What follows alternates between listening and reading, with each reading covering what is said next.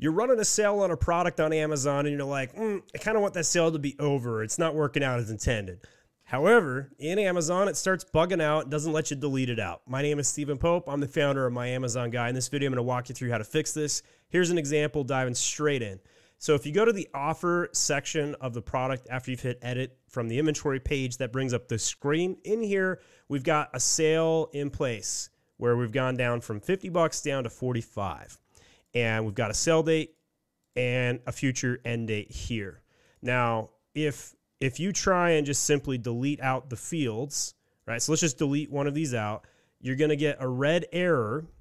And even if you try and delete all three of these fields out, the red error will persist. It will not go away.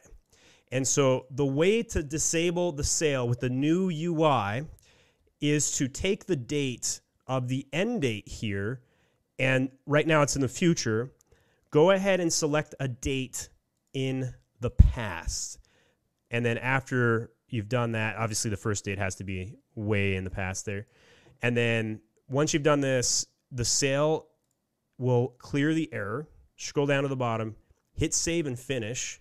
Can't see that on my screen here, but hit that save and finish. Move my video so you can see that. And then it should, within 15 minutes, clear out the sale. It'll delete it out of the history and will stop displaying on the front end to Amazon.